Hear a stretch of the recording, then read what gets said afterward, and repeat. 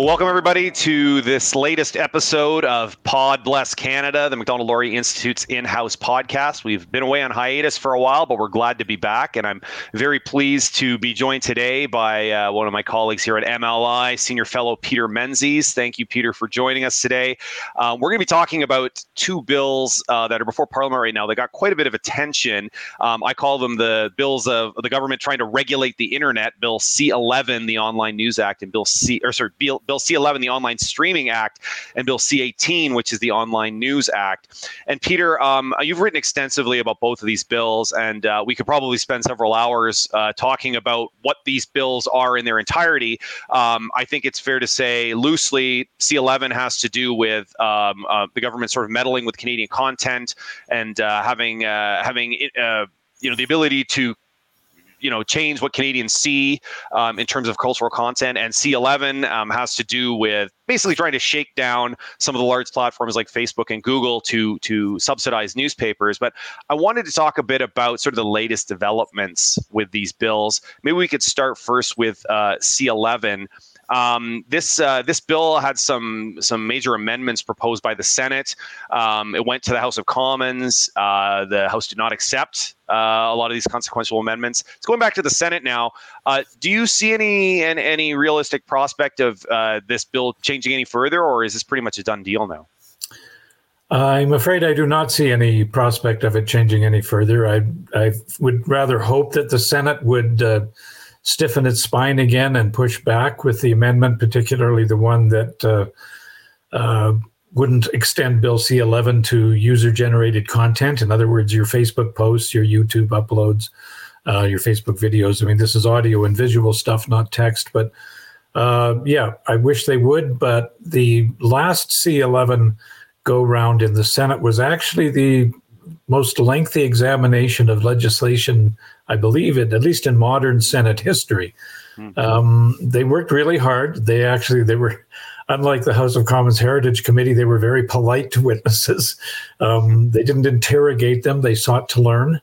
They sought to understand. And once they understood, they made some very thoughtful amendments, I thought, which shouldn't have gotten in the way of what the government says its chief purpose is, but nevertheless, they were rejected, and I think the Senate is just exhausted and dispirited at this point. Yeah, when we talk a bit about that user-generated content part of the bill, I mean, the government seems to insist that it's not going to touch that stuff. Anyone objective not connected to the government seems to say, well, that's really not what the bill says. What is the government, what in your view is the distinction between what the government says the bill is meant to do and what the letter of the bill actually proposes to do? Well, the government says what the bill is meant to do is to obtain money for official government funds for film and television production, Canadian film and television production, from the streaming giants, the Netflix and that sort of stuff. I mean, there's a very good argument you could make that the last 10, 15 years have been the best in history for the Canadian film and production industry. Because the money wasn't coming through official government funds, it was actually coming through market forces. I mean, you can go back and forth, and there's a francophone element in that in terms of funding that is probably inspiring Bill C-11 in that regard. But what it actually does is it more or less defines the internet as if it were cable. It defines the internet as broadcasting, which it just is not. There are things that are similar to broadcasting, video streaming, and that sort of stuff that exist on the internet, but the internet is not broadcasting.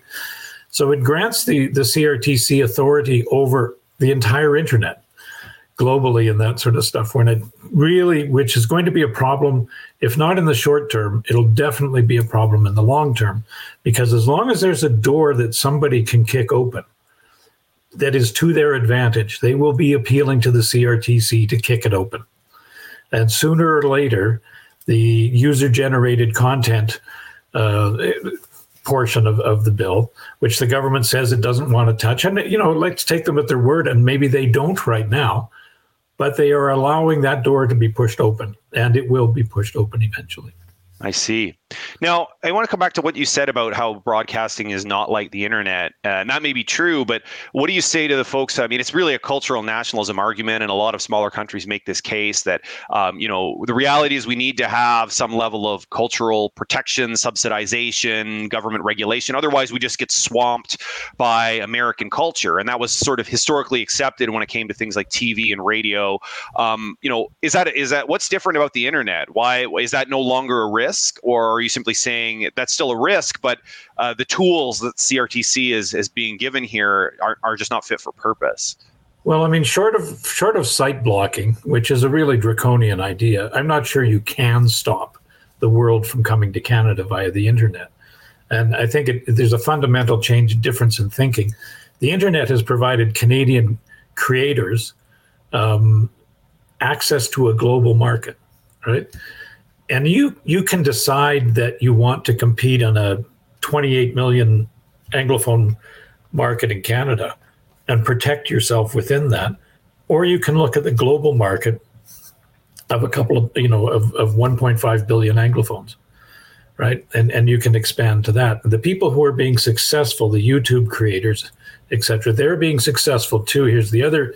And this is sort of a fundamental economic thing. They're successful because they create content that people like.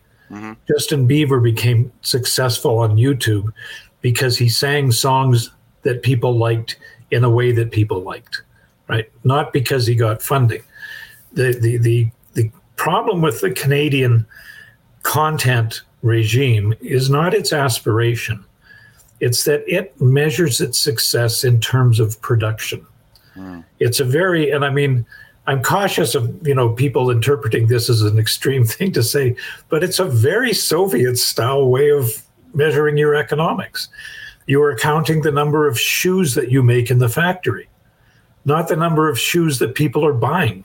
Yeah. Right. And this is the problem. Until you get a Canadian structure, I think we can all agree that, the idea of our stories being told in that is a great idea. But until you have a structure that rewards and promotes consumer consumption of what you are making, and isn't just limited to the production of something maybe nobody ever watches, you're going to fail. Yeah, that's an interesting way to put it, because especially when you're talking about culture, I mean, the whole argument behind this is that we want important contributions to Canadian culture, right? Someone to tell ourselves our own stories. But if you tell a story and no one's listening, or you screen a film in the woods and there's no one there to watch it, how do you measure what the sort of cultural contribution of that is? The fact that it was made, is that the contribution? Or how can you credibly argue that it forms a relevant part of Canadian culture if literally no other Canadian, or very, very few of them, have ever actually been exposed to it? So right. I guess and maybe the difference with the internet is that, before, Canadian culture was focused on ensuring that Canadians would have access to Canadian culture. Whereas now, with the internet, if you are a Canadian who is creating cultural content, your main audience isn't Canadians. Your main audience is actually everybody, of which Canadians are just a small subset. Does that sound about right? Yeah, I mean, that's the opportunity. I mean, that's where you're going to make profit. Even within the regulated system, there are specialty channels that operate. Like, I remember years ago talking to a fellow who ran an Asian TV, specialty channel in Canada. And what he was discovering was that, some of his, for instance, Punjabi material and that sort of stuff that was actually done in English and Punjabi, what he was discovering was the size of the market in Canada was good enough for him to make a living, but that there were 125 million Anglophones in India that he could sell the same content to, right? Wow. Most successful Canadian content creators have always been the ones who've made something that they can export. The domestic market just isn't really big enough for them to be able to be competitive. And they have some real issues. I mean, CTV and Global, and they can buy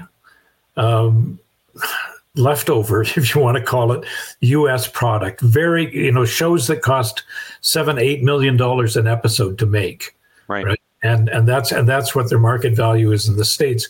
For 10% of that cost, they sell the rights to Canada. it costs at least $2.5 million an episode to have the production values you need to be successful in Canada. So the Canadian content is costing $2.5 million while you're allowing your broadcasters to import foreign product that is of superior production value, at least for less, for like a quarter of the, or less than half the price.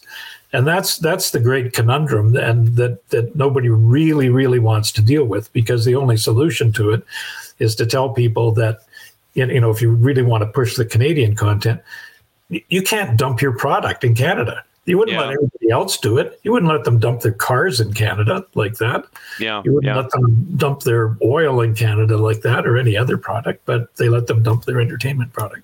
Interesting.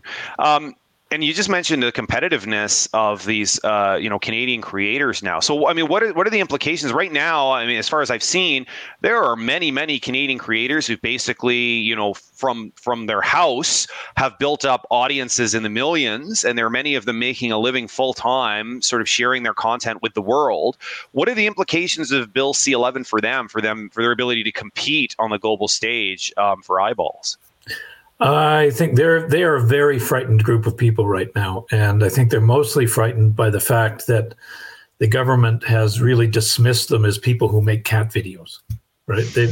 The contempt with which they have been treated is breathtaking, and a lot of it's fueled by the lobbies, the lobby groups, the official CanCon crowd, who has looks down their nose at them, that they can't be. It's very class. It's class warfare in a sense. I mean, they could get blown away by this, and the reason is because the CRTC now has the ability to push these streaming companies like YouTube is probably the best example, to prioritize official Canadian content, so that when you go onto YouTube, the first things you're going to see listed will be official government, CRTC approved Canadian content. That means the other stuff gets suppressed, right? So the stuff that is produced through an economic system that measures production is what you'll see first. The stuff that is produced through an economic system that rewards consumption, you may not see. You might not get to it. I mean, it'll be there. You can find it, but it won't get volume. And because of that, what will also happen is that because it is not viewed as much domestically, it won't get the same priority internationally, right? Or, YouTube will have to suppress it internationally because it's got to treat everybody equally. So, it could be economically devastating for those people. And there's not just a few of them. There are 30,000 people who make a full-time living as YouTube producers in Canada. It's one of the world's greatest YouTube economies is in Canada, and Bill C-11 could destroy it, and that would be very sad. I mean, there's 100,000 people making some kind of living off YouTube in Canada, 30,000 of them, and some of them, significant. They have significant operations. These are not. They might be able to do it from their home, but we're doing this from our homes, right? And there's all kinds of things you can do from your home. That doesn't mean that you don't have a good studio in your home, right? Sure. Anyway, the digital creators are at a huge disadvantage going into the CRTC hearings too. It really does make you wonder what the problem is they're trying to solve. If you've got a story where the internet has now empowered up to 100,000 Canadians to make a living sharing content with the world without any government intervention or subsidy, that sounds like a good news story. And yet here you have the government saying, well, we better do something about that real quick. So that is terribly depressing.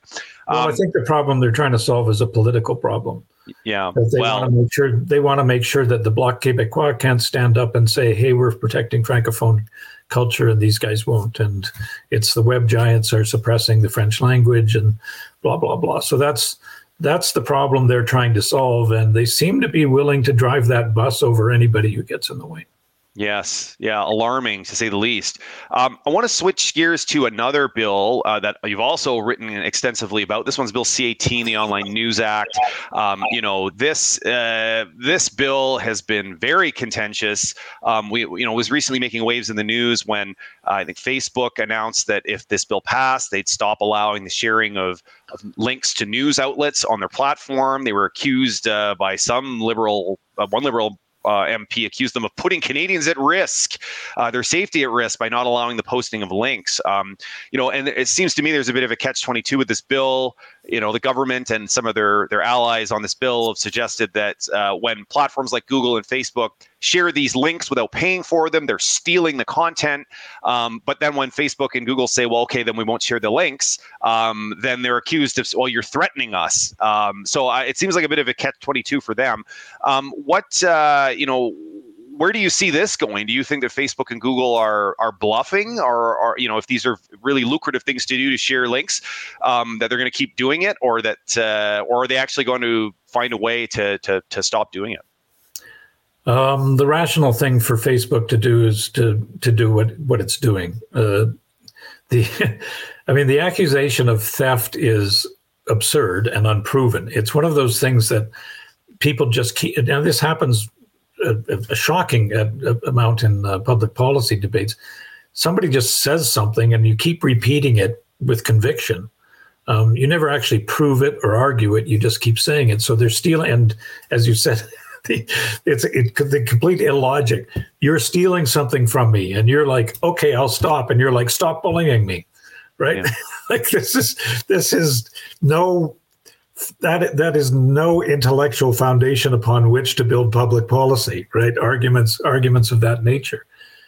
So Bill C-18, I think, is just going to end in tears. I think that Google may, in the end, just write the check. They're appealing, promoting the idea that there should be just some sort of fund, then that they would be willing to contribute. I actually think if they went down that road, I think Facebook would probably contribute to it too. None of them intended to kill journalism, right? And you can make a pretty good argument that even though there's 460 newspapers and other news organizations that have died in Canada in the last 10 years, there's 225 that have started up. And I'm not certain if radio stations starting websites is counted in those numbers. So it might. There's no question that it's been grim for journalism in terms of its revenue sources drying up, but Bill C-18 isn't going to solve them. You need a much broader public policy framework to build. You need to build a much broader public policy framework for the news industry in terms of that. Facebook, I believe, is absolutely 100%. Ready to leave if Bill C-18 passes as is, and I believe it will pass as is. They've been suppressing news on Facebook in its feeds for years now, primarily because that's not what people really go to Facebook for, right? If you want to post something on your Facebook page that says, Pierre Poilievre is a fascist, here's a story that proves it. You got a lot of friends who might disagree with that, right? And they don't really want to fight with you. They don't, what they want to see is pictures of your grandchildren and your kids, right? They want to see your daughter playing the piano at a recital and your son dressed up as Peter Pan in the school play and that sort of stuff. That's what people go to Facebook for. So the news. The journalism industry, the news creators have very, very much overestimated their appeal and the amount of revenue. And Facebook has just looked at it and say, look, if this costs us a couple $100 million in Canada, everybody's just going to copy that internationally in terms of public policy. And pretty soon that 200 million on a global scale is 10, 15, 20 billion. Yeah. We're out. Right. I mean, that's the only rational thing to do. Right. You can't afford to be stuck with the bill for global journalism. Yeah, it's interesting that maybe you wonder if the government's miscalculated here in thinking, oh, well, they'll accept being shaken down by us because it won't be that much money, but not realizing that Facebook knows every other country is watching, and so that if Canada succeeds, it's going to kind of be open season on them, and that very much changes the equation. Well, I think that's really the mistake. I think the public servants succumb to the temptation that a lot of public servants do, and the government did that. You know what? We're going to be global leaders in this. We're going to come up with the most extensive, most expansive, and Pablo Rodriguez, the heritage minister, has even been up there saying, the world is watching. It's like, yeah, they are. Pablo, that's the problem. The world is watching. You went a bridge too far. Yeah. I wanted to come back to what you said about the news industry, and I know you've written extensively on this. I mean, anyone who's been paying attention knows that the news sector is you could say in decline or in flux. I guess it depends on how you look at it. And the advertising model obviously broke down. A lot of people recognize that newspapers derived all their revenue from advertising, and then the internet just destroyed that model. And so you've seen attempts to rebuild leaner models, subscription models. But of course, there are still sort of old newspapers, especially several in this country, that are sort of hanging on for dear life. I wanted to get your thoughts on what the Online News Act means, because you mentioned some of the startups. We hear a lot about the newspapers that are dying, but we don't hear anywhere near as much about the new outlets that aren't newspapers, that are delivering news in different ways, that have started up over the last decade or so. What is the Online News Act going to mean for the competitiveness of new entrants to the marketplace? Well, it suppresses their opportunity, essentially. If you wind up with legislation that supports products that no longer make sense from an economic point of view, and just for a second, let's look at some of these old newspapers. The joke used to be that they are big, cumbersome entities, right? That were slow to respond to change. This was back when they were being successful, because it was sort of like once you've seen a trend show up in the pages of a newspaper, it's over. That's how long it takes. So they have really struggled, and I say this with great fondness, although it's not a nice thing to say necessarily, with the ability to adapt. To be fair, I have no idea how they could have. When Kijiji and Craigslist came along and basically gave away 40% of their revenue, which was classified ads, for free to begin with, how do you compete against that, right? How do you compete against the internet when it starts up, when a car dealer or a realtor all of a sudden has their own website and they can sell directly to customers? They don't have to do it by buying an ad through you, although they continued to do so because the newspapers still had some value, and they still do have some commercial value in that regard. They have collective bargaining agreements that were built in the 1980s and 1970s, right, which were built on the basis of, of newspapers that made a lot of money. Yeah. Right. They don't make sense anymore. Right. Again, nobody really wants to make the workplace a less inviting place to work, but those jobs that pay $80,000 aren't worth $80,000 anymore. Yeah, you just aren't. They're worth 50, 40 maybe. I mean, I don't know what their market value is, but the business, we're 35-hour work weeks with time and a half overtime for the first 7 hours and double time for after that. Again, nobody wants workers to be, in sweatshops or anything like that. But a lot of these encumbrances, pensions, etc., those are really heavy anchors.